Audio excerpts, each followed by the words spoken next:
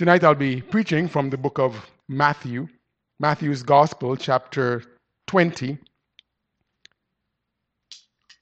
Matthew's Gospel, chapter 20. And I'll be reading from verse 20 down to verse number 29. Matthew's Gospel, chapter 20 and verse number 20.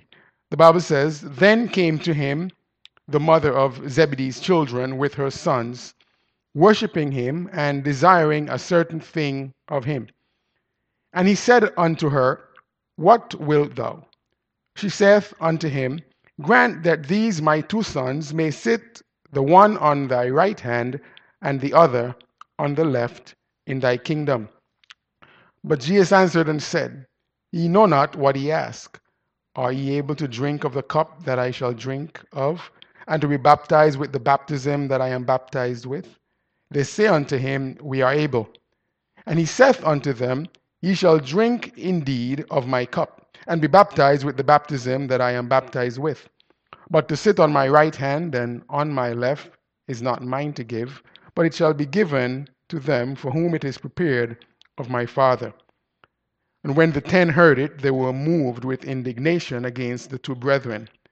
But Jesus called unto them, and said, Ye know that the princes of the Gentiles exercise dominion over them, and they that are great exercise authority upon them. But it shall not be so among you. But whosoever will be great among you, let him be your minister.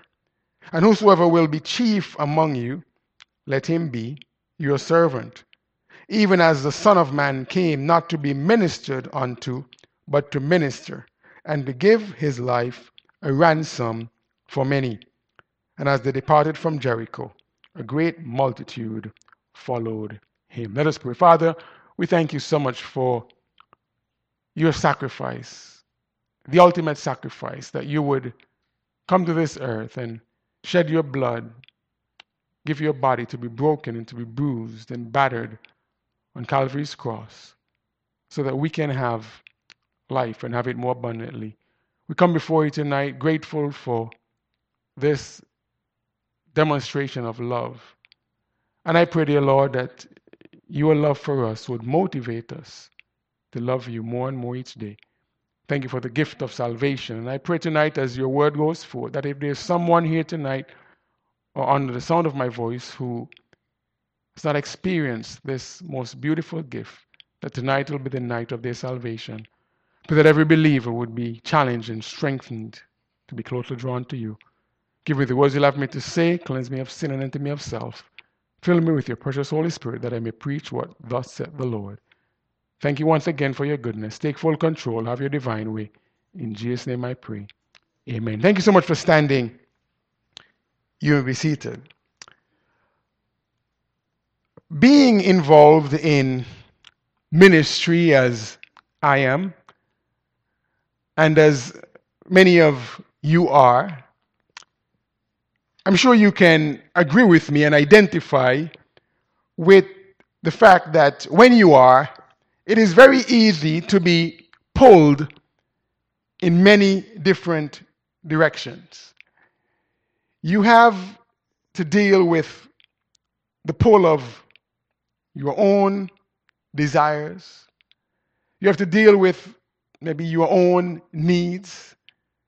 You have to deal with the requests and the needs of others. And one thing about ministry you would realize, you don't have to be in it too long. You're paying attention and you're observing very closely that needs exist everywhere.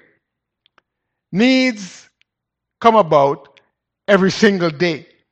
And needs exist in all different types, sizes, flavors, if you will.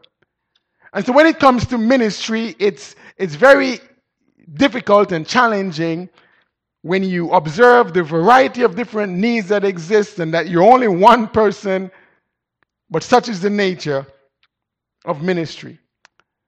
Another thing about ministry to consider is that it can seem at times like a position of prestige. It can seem like a position where you're elevated, especially when you're in a position of leadership. But at the same time, it can be seen as a position that is demeaning. It can be seen as a position that is degrading. It can be subject to criticism and praise all at the same time. And as such, it is important to keep some basic principles of ministry in mind if you plan to be involved in ministry for an extended period of time. If you plan to be in ministry for the duration of your lifetime, it is important with all of these various poles in different directions and aspects that one get not too high or too low, irrespective of what takes place. And I've been preaching through this series that I've entitled A Ministry to Pattern, and I believe that it's important to look at the ministry of Jesus because as he ministered on earth, he surely experienced these poles, if you will, in a variety of different directions. And he has given us through his example during his 3.5-year ministry some essentials for all of us as we pattern his ministry to keep in mind as we engage in ministering to others. And tonight I see a very clear example of his instruction and his example in Matthew's Gospel chapter 20 in a message that I've entitled Ministry Essentials. Ministry Essentials. Now, we can see Jesus' example all throughout the Gospels. But I believe in Matthew chapter 20 that Jesus gives us some nuggets, if you will, almost like a Cliff Notes version of ministry essentials that if we could get a hold of what he's teaching here in Matthew 20, we'll be able to make it. And so I want us to observe here a few principles, 4 to be exact, in this text in which we read in Matthew chapter 20. And I want you to notice, first of all, the priority of ministry. The priority of ministry. Now, we understand here from the background to the verses that we'll focus on in verse 26 to 29, but the context of these verses, is that Jesus' disciples who were walking with him, we know he had 12 disciples, that 2 of them, they're James and John, their mother in verse number 20, comes to Jesus and the Bible says, worshiping him, and had a particular petition of Jesus. And in verse number 21, the Bible says, Jesus gives her this audience and says, "Oh, what wilt thou?" And she said unto him, "Grant that these my 2 sons may sit, the one on the right hand and the other on the left, in thy kingdom." Now, Jesus gives her a response, and we read the verses, we won't go through in detail, but he says to her, "Ma'am, you really don't know what exactly you're asking for." And we see here that the other 10 disciples were moved with indignation. In other words, they were upset. You know, you think you are all that on a bag of chips, as they say. You know, you want to be on the right and on the left. In other words, you want to be higher than we are. Maybe you have this mindset that you already are. And so they were moved with indignation. They were not happy about this request on their behalf. But notice in Jesus' response, he understood that the mother here wanted her sons to be great. And in the association with Jesus, in putting one on the right hand and on the other on the left, because of their position and proximity to Jesus in his kingdom, that they themselves would be seen and deemed as great. Now, we may look at that desire and think, that's very selfish. That's very prideful.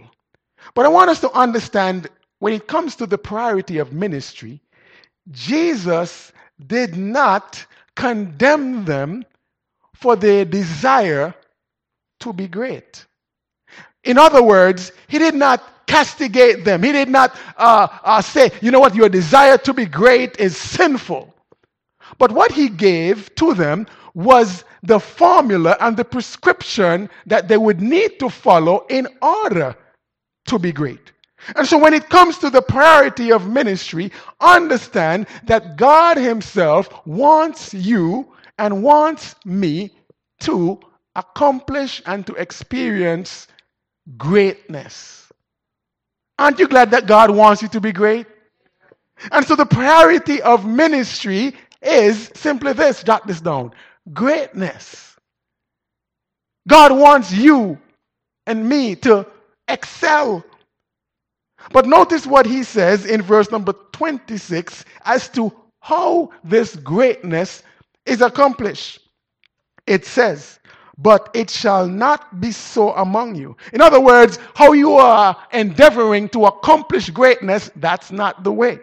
He says, but whosoever will be great among you, let him be your minister. In other words, Jesus was saying to them, listen, when you are engaged in ministry, that will lead to greatness. Now, I'm sure if you were to look around at our world and you look around at the efforts and the endeavors of people, it's easy to conclude, and again, there's nothing wrong with greatness, that people want to be great. But often, this greatness is thought to be attained through money. It's thought to be attained through fame. It's thought to be attained through position. And as such, people strive to achieve success through accomplishments, whether it's through education, sports, business, politics. People try to achieve greatness through maybe marrying into a particular family. Some people are born into royalty, and that is seen as greatness. Some people try to achieve greatness by associating with people who are deemed to be successful. But here, Jesus links true greatness to being involved in ministry. In other words, ministering to the needs of people. Now, I'm not going to take a survey tonight, but I would submit to you that the vast majority of people do not think that ministering to the needs of people is the path to greatness. You say, Pastor, how could you come to such a conclusion? Well, I would submit to you that there is a vast scarcity of people involved in ministry. Now, that tells me that there is a perception that the path to greatness does not come through ministering to people. Some time ago, I was talking to a gentleman who I know from my childhood, youthful days. Not that I'm not youthful anymore, but I feel youthful. But anyway, I digress. And he asked me what I'm doing, and I said, I'm a pastor. He said, boy, no money in that.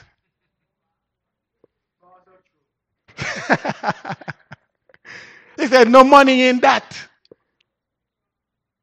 And so what he was really saying is, no, I can't go down the road there with you. No. That's not the path to greatness. Not enough prestige.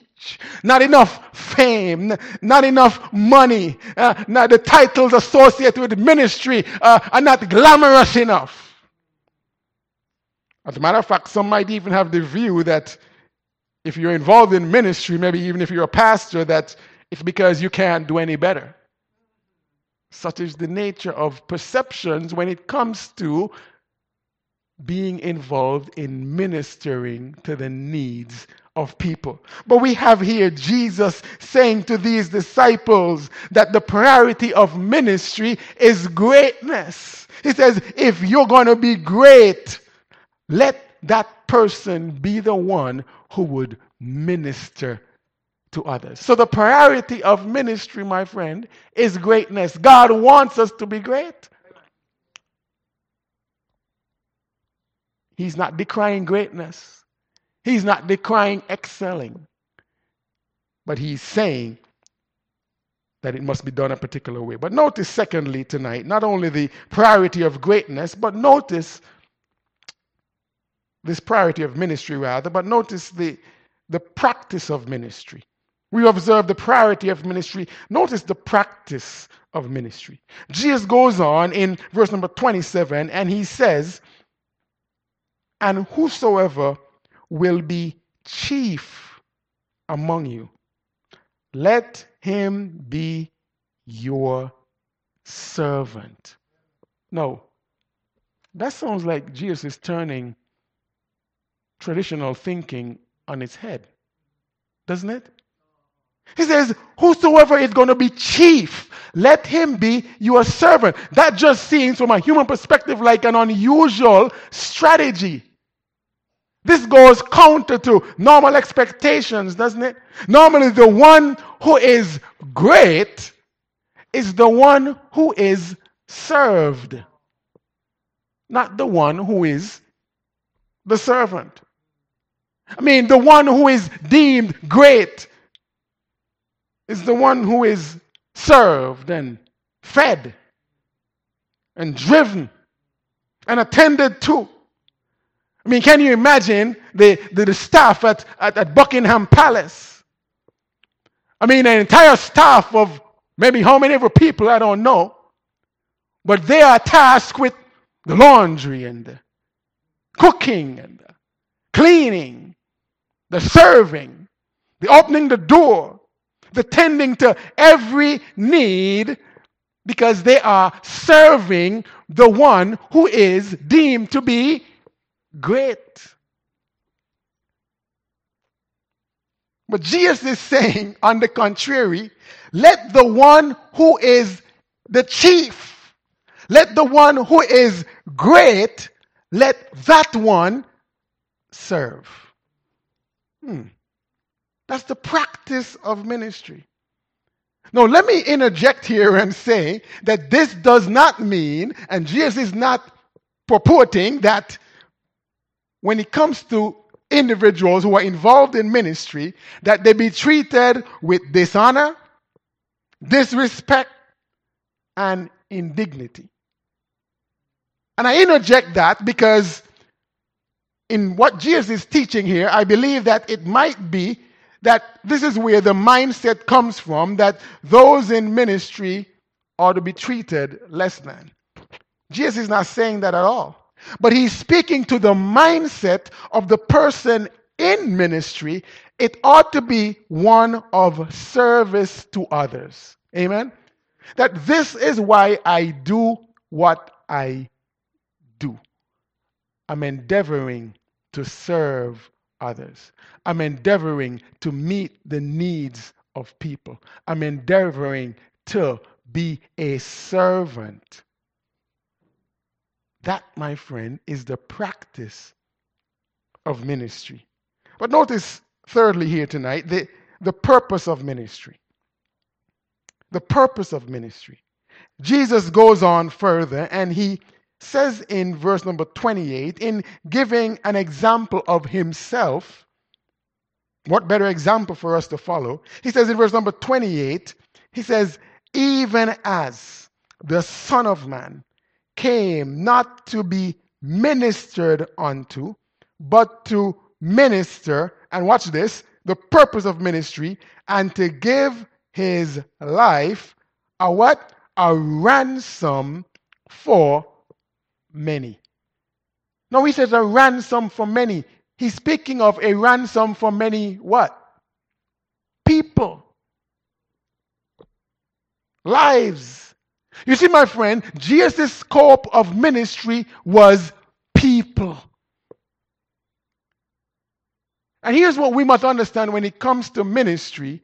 Ministry is all about people. If a person doesn't care about people, ministry is not for that person. But let me also say, if a person can admittedly, truthfully say, I don't care about people, but yet that person has experienced the love of Jesus Christ, shame on them. Amen? You see, my friend, because Jesus is the greatest example of sacrifice for people. He's a sacrifice for all mankind. I didn't even plan this in advance, but as the song said, broken and spilled out for you and for me. He wasn't broken and spilled out for himself. He was broken and spilled out for people.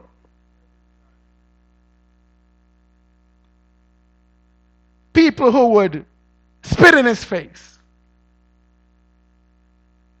People who would mock him. People who would bruise him. The same people who he would heal are the same ones who would come and crucify him. Yet he gave his life for people. That people includes you. That people includes me. And as such, his command and his mandate just before he returned to his Father was to go into all the world and preach the gospel to every creature.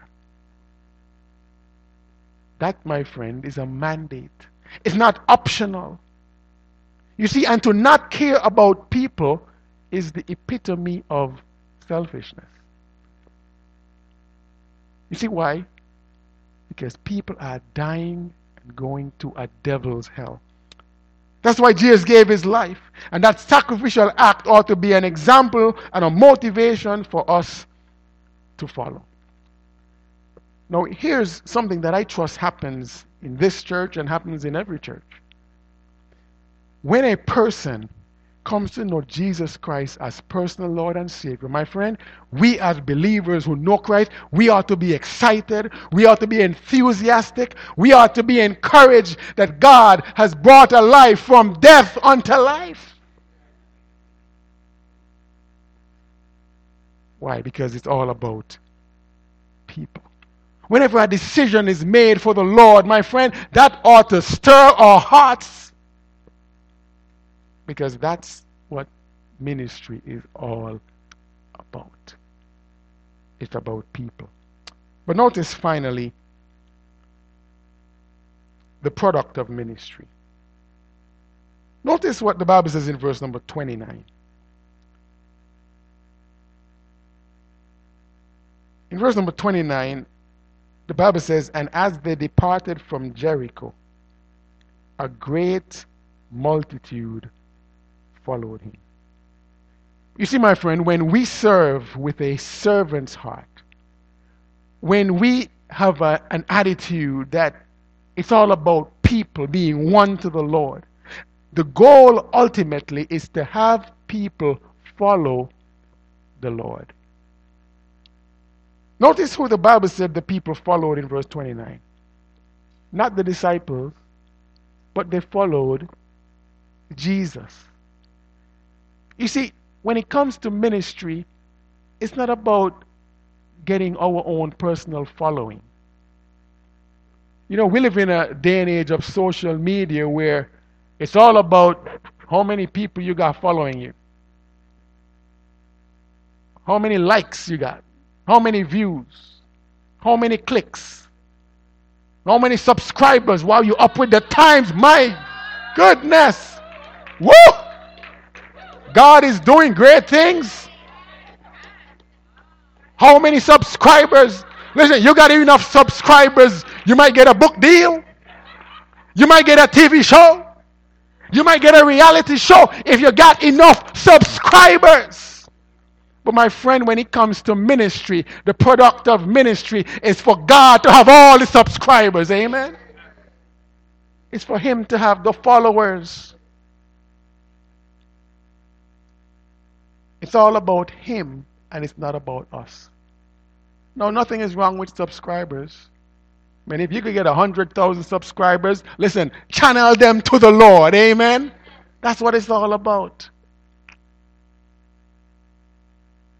It's all about Him and it's not about us.